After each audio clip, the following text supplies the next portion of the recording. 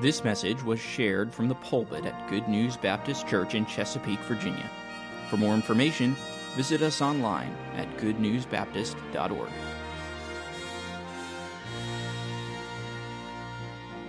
This morning we're going to talk about what happened before Genesis. We'll get into a little bit about Genesis and then what happens after Genesis. But the primary focus this morning is talking about, in the beginning, what's the next word? God. In the beginning, God. You'll need your Bibles, but we're not going to look at a lot of verses of Scripture this morning. There are a lot of verses of Scripture, and you'll see them in your notes. Does anybody need the handout? Everybody have the handout? All right. The handout is kind of extensive, and I did that intentionally. In fact, I like my handouts to be a little bit more informative and a little bit more extensive than a lot of handouts are. But in spite of the fact of the name Genesis, what does the name Genesis mean? Beginning. That's right. And in spite of its position in the Bible, which is the very first book in the Bible, that really is not the first thing. Something was there before Genesis. And that, of course, is God. The very first statement in the book of Genesis is, in the beginning, God. God existed before Genesis did. The record of God's creation and so on. So before we study, the basics are laid down for us here in Genesis chapters 1 through 11. We need to get acquainted. We need to acquaint ourselves with what happened before Genesis. And then after that, we'll examine what happened in the recording of Genesis, and then finally what happens after the book of Genesis. And all of this will prepare us for a study of the entire Bible, the entire revelation of God. And I hope it will be gratefully helpful. Roman numeral 1, the first blank to fill in there, is this: before Genesis, redemption planned. You realize that God planned redemption before he ever created? We learn that in our study of the book of Genesis. In fact, in the study of the entire Bible, and we'll see some of that unfold today. But God was very much at work before he created. And it's wonderful to see that. God was active before Genesis. So what was happening before God spoke the universe into existence? Well, that may seem like an impractical, hypothetical question, but the truth is it's not at all. After all, God didn't act arbitrarily. And in fact, the fact that he created something suggests that he must have some magnificent purpose in mind in his creation. What then was the situation before Genesis 1:1? And what does it teach us about God and about ourselves? There's a lot that we can learn if we think about what happened before the first record of God's existence is put down to us or sent to us. So, letter A, God existed in sublime glory. God existed in sublime glory. God is eternal. That's hard for us to comprehend because we can't comprehend it. You and I are bound by time and space. We really have no experience with eternity. We will one day. But at this point, we don't have any experience with eternity, and so we can't really relate to that. A little bit later on, under this very point, I have this note. It says, if you want something baffling, if you want something to baffle your mind, meditate upon the concept of eternal. Think about that for a little while. What does it mean? Be awfully hard for us to explain what it means. And the reason for that is what I've already said. We have no experience with it. All we know is what we read in the Bible, that God is eternal. He has no beginning. Even though the word Genesis means beginning, that's not talking about God's beginning. That's talking about our beginning. And the beginning of creation. But before God created anything, He existed. And we just cannot seem to comprehend that. God is totally self-sufficient. He needs nothing more than Himself in order to exist or to act. Think about that for a minute. God doesn't need us. He doesn't need His creation. He doesn't need the world. He doesn't need the universe. But for some reason, He created both. Which tells us that there is a purpose in God's plan. God may be eternal. He may not need us to either exist or to act. But somehow He desired us. He desired the world. He desired what He created. And we being a part of that creation. A.W. Tozer wrote this. He said, God has a voluntary relation to everything. God has a voluntary relation to everything He has made, but He has no necessary relation to anything outside of Himself. It's not necessary for God to have us, but God does have us. God needs nothing, neither the material universe nor human beings, and yet He created both. And so there must be a purpose for His creation of both of us. I made this statement. I'm going to go ahead and read it again. But if you want something to baffle your mind, meditate on the concept of eternal. That which has neither beginning nor ending. As creatures of time, we can easily focus on transient things around us. But it's difficult, if not impossible, to conceive of the eternal. Contemplating the nature and character of the triune God, who always was, always is, and always will be, and who never changes, is a task that overwhelms us. In the beginning, God. Think about that for a moment.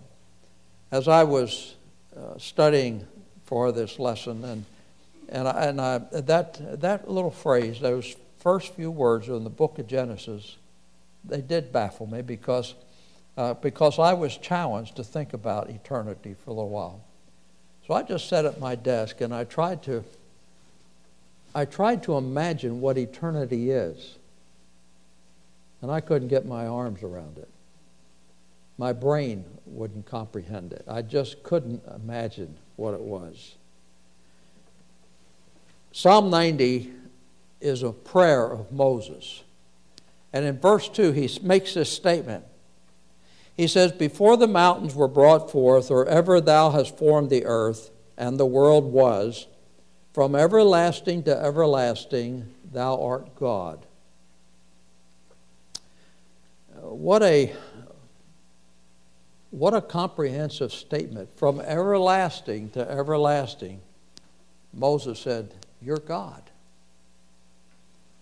What a wonderful thing. Frederick Farber, this is in your notes, he put it this way: timeless, spaceless, single, lonely, yet sublimely three, thou art grandly, always only God in unity. And so the central tenet, the central tenet of the Bible is that God is eternal. He's perfect. But the central tenet of process theology, maybe you've never heard that term before, but there is a theory called process theology, which is an old heresy, was dressed up in modern clothes. That central tenet of that is a limited God. God's limited. But He's in process of becoming a greater God. Think of that for a minute, if you will. But here's the thing. If God is God, as we understand the Word, and then He is eternal and needs nothing, and He is all-knowing, all-powerful, everywhere present, in order to have a limited God, you must first redefine the word God, because by definition, God cannot be limited. God is unlimitless.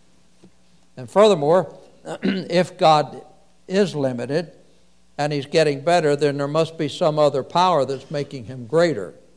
Follow the logic of this for a moment. And that power would be greater than God, and therefore that power would be God. And wouldn't that give us two gods instead of one God? If God could be limited, or if God is limited, but he's getting better, he's getting greater, there has to be some force to make him get better. And that force would have to be God. And so if that's the case, then we've got two gods. We've got God making God better. That doesn't make sense, does it? Well, neither does process theology, to tell you the truth. And the God of the Bible is eternal. He had no beginning. He is infinite and knows no limitation in either time or space. He is perfect and cannot improve. He is immutable. He can't change. He's the same yesterday, today, and forever. The God that Abraham worshiped was the eternal God, according to Genesis 21:33. Moses told the Israelites, "The eternal God is thy refuge, and underneath are the everlasting arms." Habakkuk said that God is from everlasting. The Apostle Paul called him the everlasting or the eternal God. So all of the characters of the Bible who were godly men, and in some cases godly women, all recognized that God is eternal. And all of that was before the book of Genesis. Now, how long did God exist before the book of Genesis? For eternity. How long is that? I don't know. I can't comprehend it. I don't understand it. I'm bound by time and space. I don't know what eternity is. But someday I'll find out. And that God is eternal. Letter B. The divine Trinity was a loving communion. The divine Trinity was a loving communion. In the beginning, God would, in the beginning, would be a startling statement to the citizens of the Ur of the Chaldees. Why? Because, and by the way, that's where Abraham came from. And the reason for that is because the Chaldeans and all their neighbors worshipped a galaxy of greater or lesser gods or goddesses. They had many gods. And God with a small g, not a large G, not a capital G. But the God of Genesis is the only true God, and he has no rival gods. He doesn't have to contend with rival gods, such as we would hear of in myths and fables and so forth of the ancient world. This idea of Star Wars, and the Force. Who are they talking about? The Force. That's offensive to me. God's not a force. He's a person. He's a God in three persons, and not just a force. Why do we talk about a force? Let's talk about a God who has power, a God who is eternal, our God who never changes. He's the same yesterday, today, and forever. He'll always, always be the same. So number one under B, the Trinity is one God, but three persons. This one true God exists in three persons, God the Father, and God the Son, and God the Holy Spirit. And then there's a myriad of verses of Scripture, and these are in your notes there, and I'm not going to take time to read any of them. You can look those up. But there are many, many verses of Scripture in the Bible that tell us about the Trinity, that give us the assurance that God is one, but He's three. Not three gods, but three persons. Three separate persons in the Trinity. And so look some of those verses of Scripture up, if you would. And this doesn't mean that one God manifests himself in three different forms, or that there are three gods. It means that one God exists in three persons who are equal in attributes and yet individual and distinct in offices and ministries. God the Father has a different office, a different ministry than God the Son has, and I'm going to review that here in just a minute, or that God the Holy Spirit has. All three of the persons of the Trinity, they're all equal, they're co-equal. They have the same attributes, but they have a different ministry. And it's kind of like, no, I can't illustrate it there. You know, there's no illustration that can accurately illustrate the Trinity. Some people, you know, you've seen the three rings that interlock, God the Father at the top, and then God the Son, and God the Holy Spirit, and they all kind of intertwine. You've seen that, haven't you, that illustration? That illustration breaks down because there's a part of the Son that's not the Father in that illustration. There's part of the Spirit that's not the Father or the Son in that illustration. You see what I'm saying? I wish I had a chalkboard here. I could do it for you. One of my professors when I was in college said the only way that you can accurately illustrate, and he says in a sense this breaks down a little bit too, but he says the only way you can accurately illustrate the Trinity is you draw a circle for the Father, and then over top of the very lines of that circle draw another second circle for the Son, and then draw a third for the Holy Spirit. Because they're co-equal. And yet they have separate ministries, separate operations. The Nicene Creed, which was written in 325, which gives us an idea that our church fathers, our early church fathers, had a right concept of the Trinity. Here's what the Nicene Creed says. We believe in one, and in one Lord Jesus Christ, the Son of God, begotten of the Father, light of light, very God of very God, begotten, not made, being in one substance with the Father and the Holy Ghost, and it goes on from there. Let me park on that word begotten for a moment. Jesus Christ, the Son of God, was begotten. He was not made.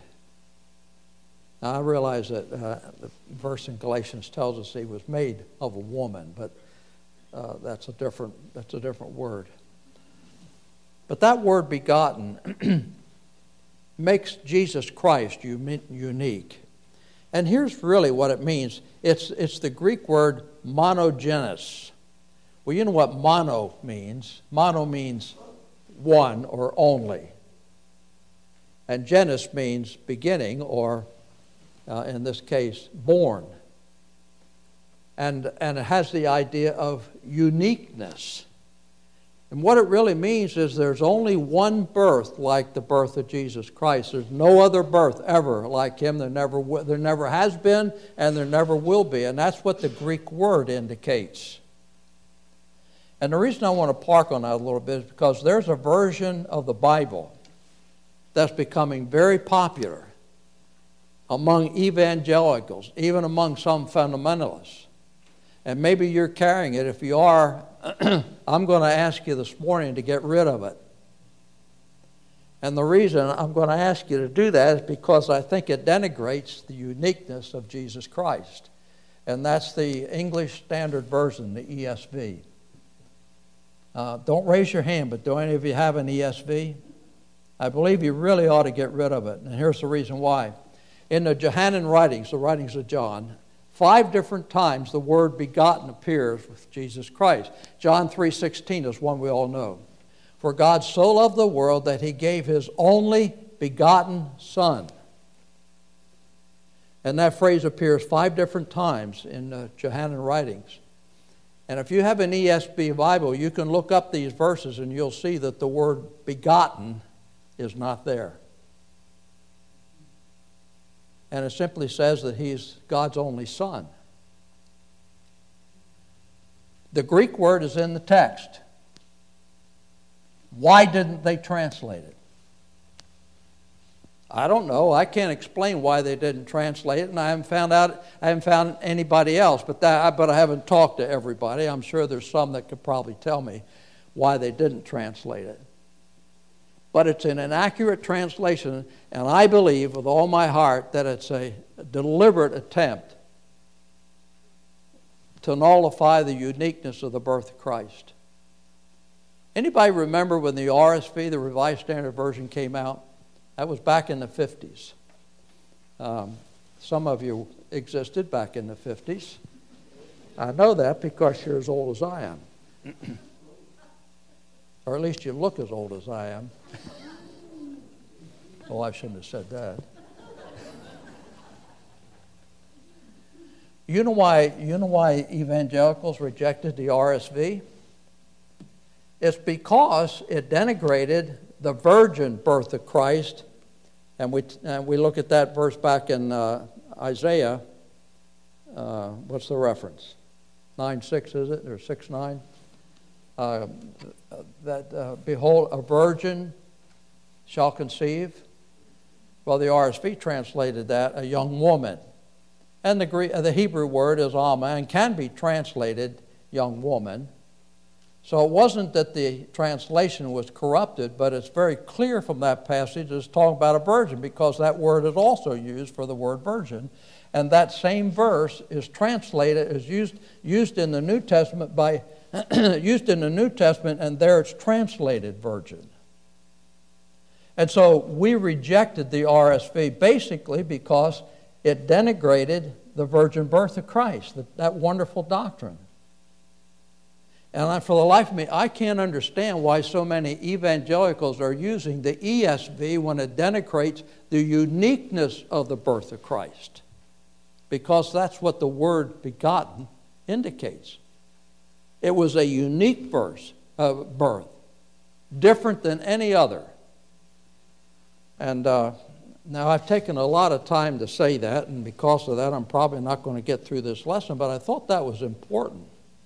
And I do not accept in any way the ESV. And I regret that a lot of the churches down in Greenville have accepted that version of the Bible. That's all I'll say about that. But anyway, Warren Wiersbe said this one time. He said, I heard a minister open a worship service by praying, Father, thank you for dying for us on the cross. Anything wrong with that statement?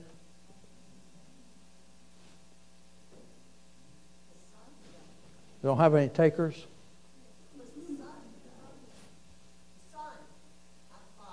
You're right. It wasn't the Father that died on the cross. It was the Son. Now, the Son is God, right? But remember I said that each member of the Godhead has a different function. It was the Son's function to become man, to identify himself with us in human form so he could bear our sins upon the cross. So it wasn't the Father. And so when we pray, and sometimes in the way we talk, sometimes, and maybe even the way we pray, we confuse the offices of the various persons of the Trinity, even though they are co-equal. They have the same attributes, but they have different offices and different ministries. And so Wiersbe continues by saying, but it was God the Son, not God the Father, who died for sinners on the cross. It is God the Holy Spirit who convicts sinners and brings them to repentance and salvation. To subscribe and confuse the persons of the divine Godhead is to change what is taught in Scripture. And this is a dangerous thing to do, and I agree with that statement. Number 2, under B, the Trinity is not clearly seen in the Old Testament. The doctrine of the Trinity wasn't revealed in the Old Testament because the emphasis in the Old Testament is that the God of Israel is one God. And uncreated and unique, the only true God. Worshipping false gods, the false gods of their pagan neighbors, was the great temptation, and it was the repeated sin of Israel. And so Moses and the prophets hammered away on the unity and the uniqueness of Israel's God. And so the Trinity is not clearly taught in the Old Testament. However, it is strongly implied in the Old Testament. As a matter of fact, the Shema, which is found in Deuteronomy chapter 6, verses 4 and 5, even today, faithful Jews recite the Shema. Let me read it for you. It's a verse of Scripture, but it's called by the Jews the Shema. Hear, and that's the word Shema is the word hear. God says, "Hear, O Israel, the Lord our God is one Lord, and thou shalt love the Lord thy God with all thine heart, with all thy soul, and with all thy might." And so the God revealed in Scripture, He has no peers, He has no rivals. But the Old Testament gives glimpses of the truth, of that wonderful truth of the Trinity. For example, in the book of Genesis, in the first chapter, in chapter 1 and verse 26, God says, "Let us make man." That's what it says in the King James. That's what it says in the Hebrew. It's in the plural sense. In the Hebrew language, there are two plurals. There is a plural form, which means two, only two, not three. But it's plural because there's one and two. There's the singular, and then there's the plural. And then there's another plural form that means more than two. It could be 3, it could be 5, it could be 17. But that more than two plural is the one that's used there in those "let us" passages. And there's several of those in the book of Genesis. As a matter of fact, there's several of those throughout the Old Testament where God says, "Let us." Well, what's He referring to when He says, "Let us"? Well, what do we read in John chapter 1? In the beginning was the Word. And we find out later on there, in going down to verse 14, that the Word was Jesus Christ. In the beginning was the Word, and the Word was with God, and the Word was God. And so Jesus Christ had part in creation, as well as did the Holy Spirit. And that's the reason why God said, "Let us create man. Let us make man on the earth." And so those "let us" passages throughout the Old Testament give a clear reference and indication of the Trinity in the Old Testament. Number 3, the word Trinity is not found in the Bible.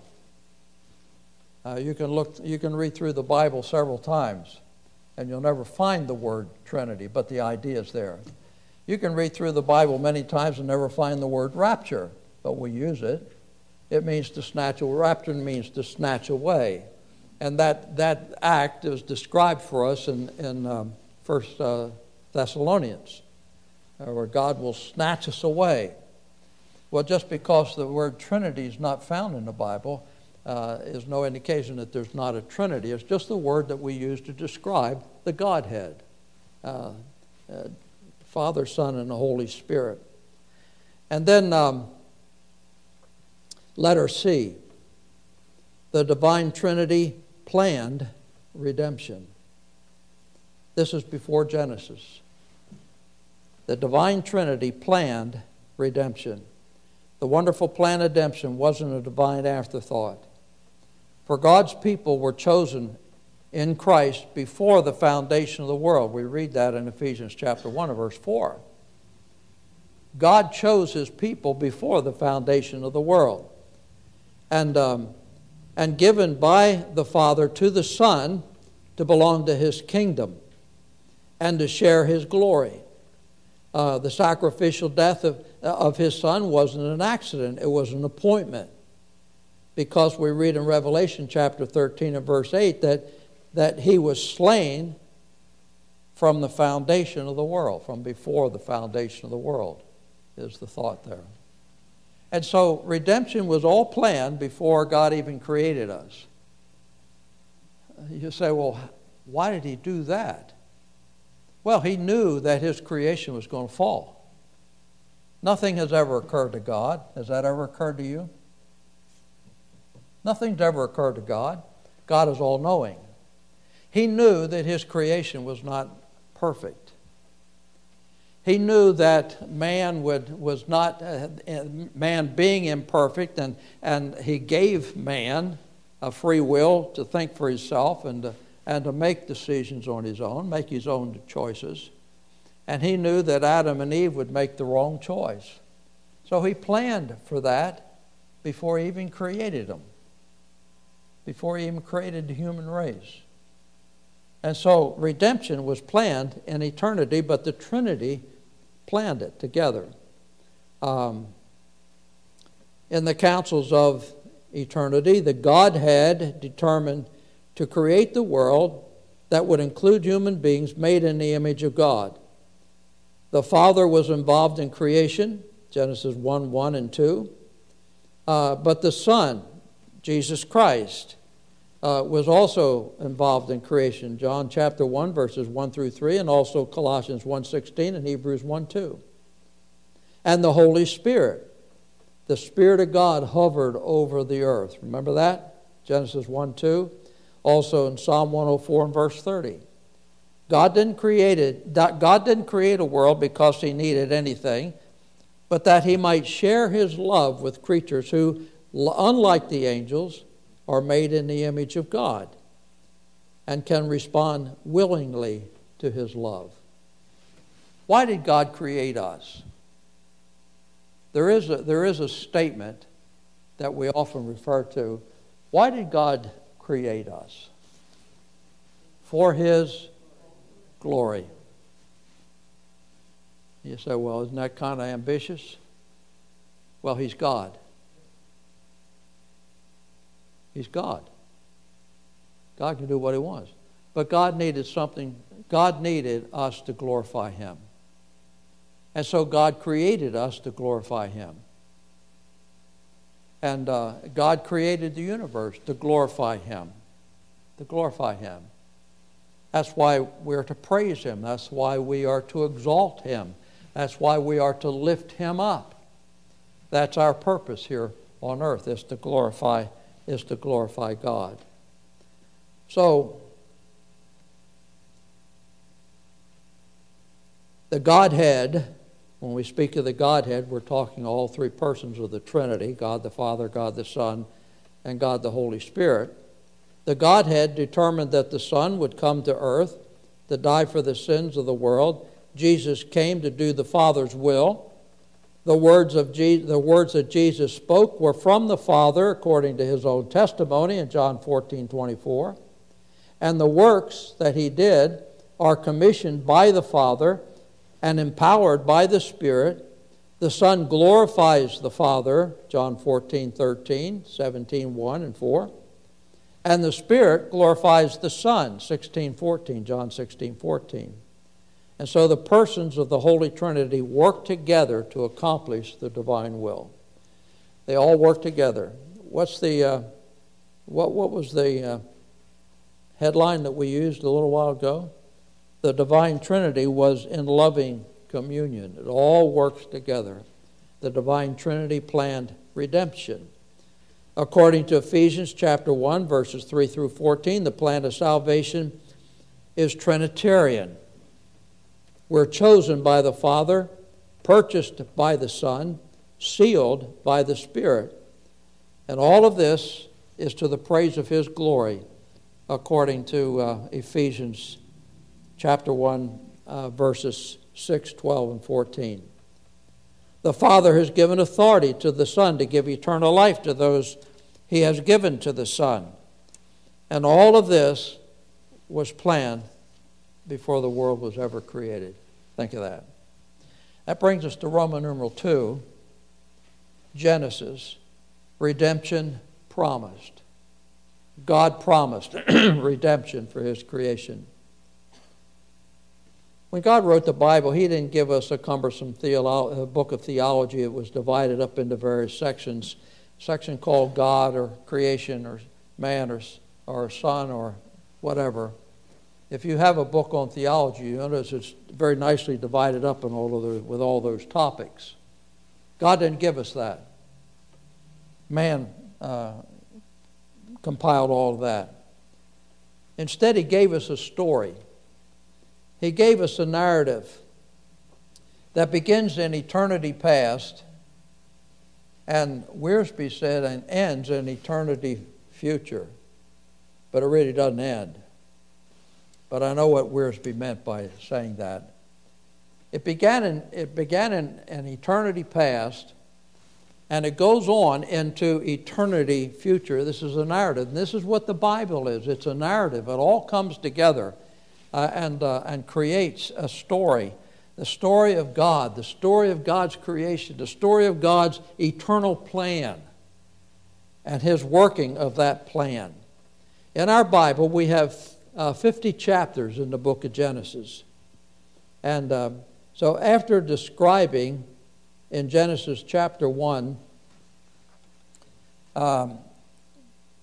after describing creation in Genesis chapters 1 and 2, Moses lists 7 generations that that comprise the book of Genesis or the narrative of the book of Genesis. And here they are.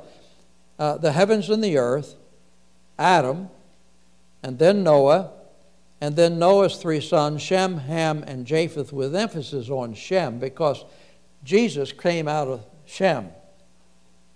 And then Terah, the father of Abraham, and then Abraham was the father of Ishmael, and then Isaac came, and then Esau, and then Jacob. And this is the narrative that unfolds in the book of Genesis. The first 11 chapters of Genesis deal with humanity in general, and they focus on the 4 great events in those first 11 chapters. The first event, of course, is creation. Then what came after creation? The fall of man. And then there was the flood. And then there was the rebellion at Babel. And then the rest of Genesis focuses on Israel in particular, the nation of Israel, with Abraham, Isaac, Jacob, and then concludes with Joseph. And the story goes on from there. It's a story that flows, comes out of eternity past, flows through our present time, these thousands of years since creation, which probably has been about 6,000 years so far, maybe 7, and not billions of years. That's another story. But anyway, as you study Genesis, we have to keep in mind that Joseph didn't write a detailed history of each person or event. He recorded those parts of their lives that would achieve his purpose in explaining and developing the plan of God throughout the Bible.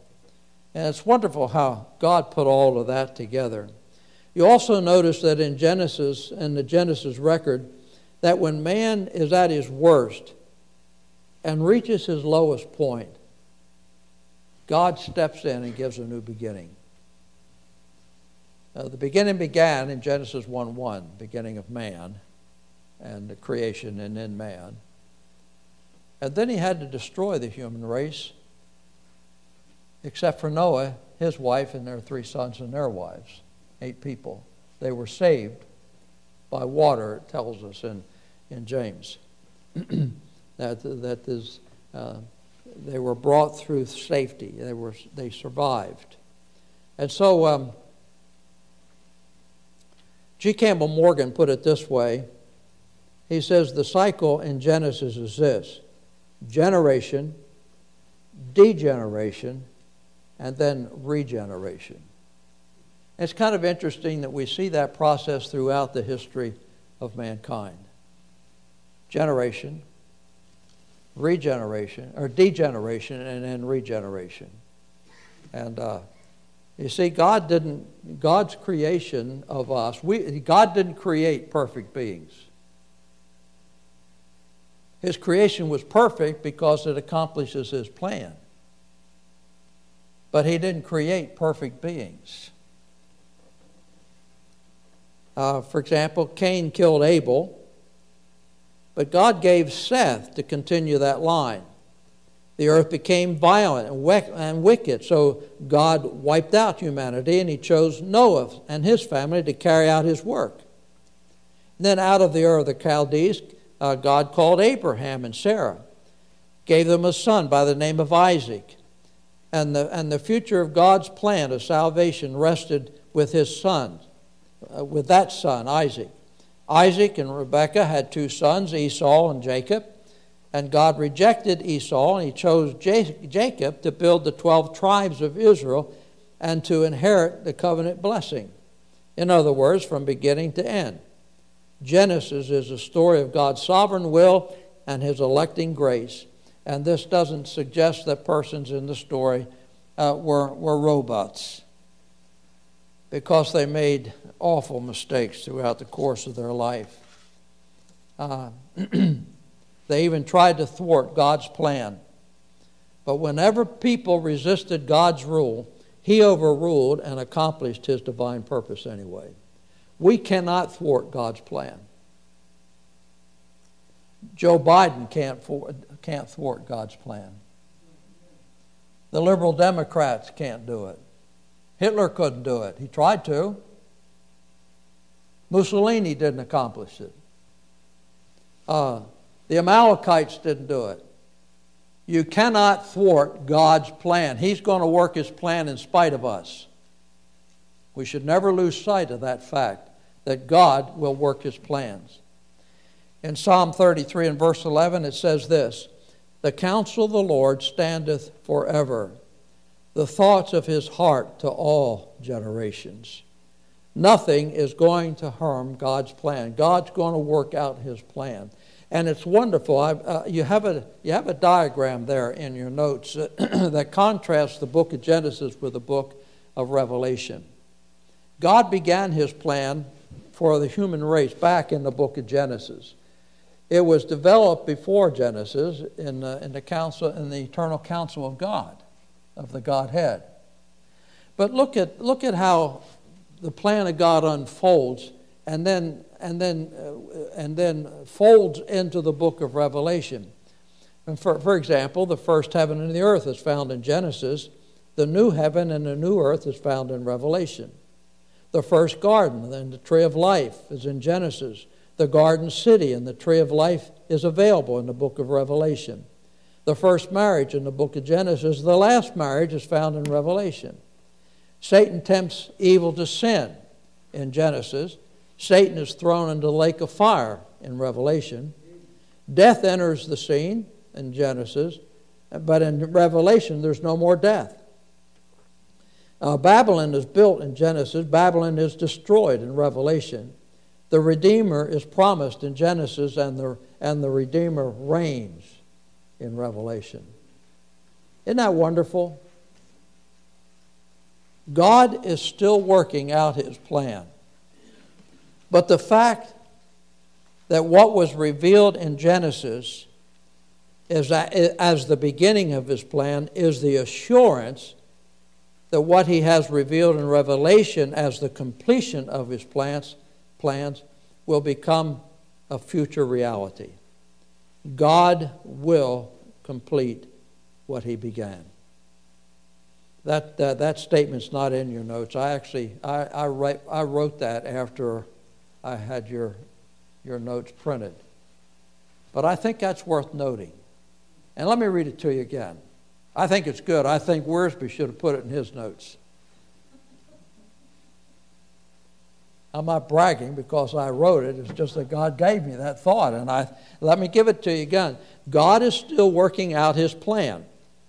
But the fact that what He revealed in Genesis as the beginning of His plan is the assurance that what He has revealed in Revelation as the completion of His plan will also become a reality in the future. We can count on it. What God began in Genesis 1:1 He will complete. We have the assurance of that.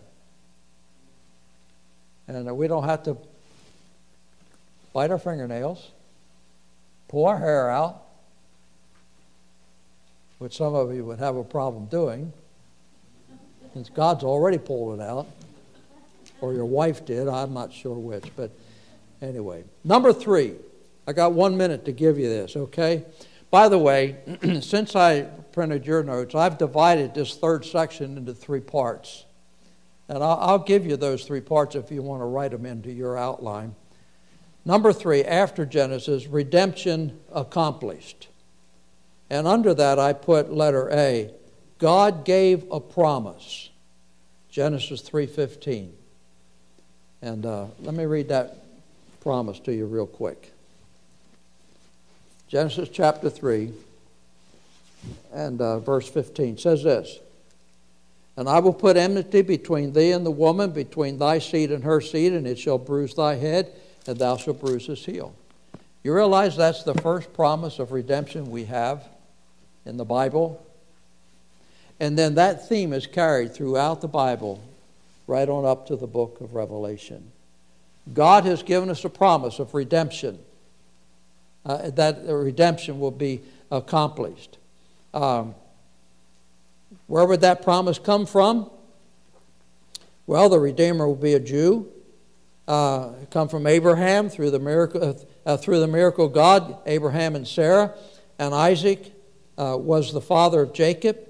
Jacob had 12 sons who founded the 12 tribes of Israel, and then one would give that Savior, give us the Savior, and that of course was Judah, and so forth.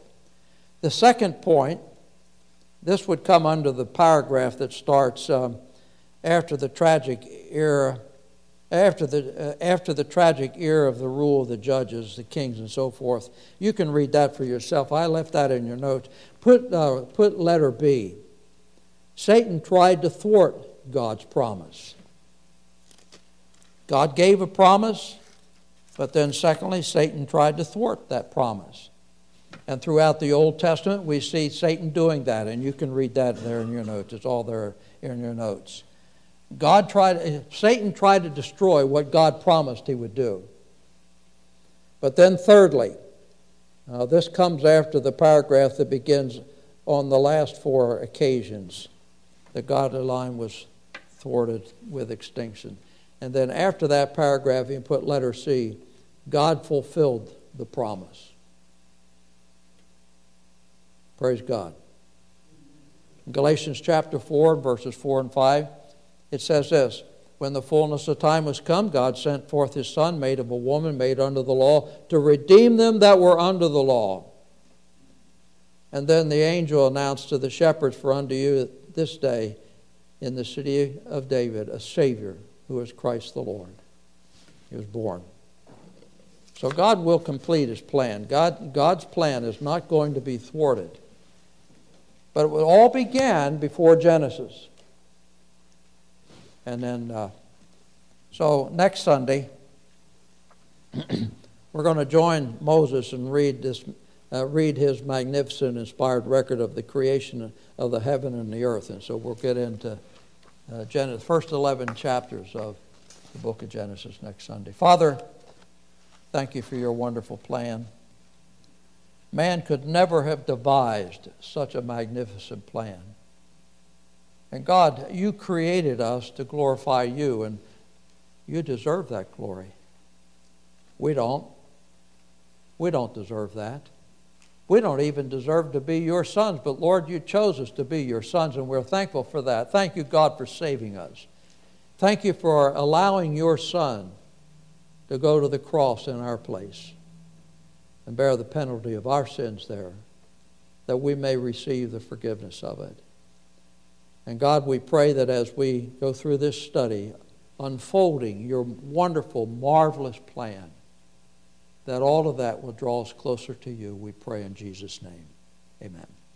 Toward the hope of our high calling, toward the promise we've received. Thank you for listening. If you have questions about your relationship with God, or you would like to know more about the ministry of Good News Baptist Church, please visit us online at goodnewsbaptist.org or call us at 757-488-3241. We encourage you to share this message with others. We trust your heart was challenged as you listened, and God's Word has had an impact on your life, as together we strive to show forth the path of life. Press on.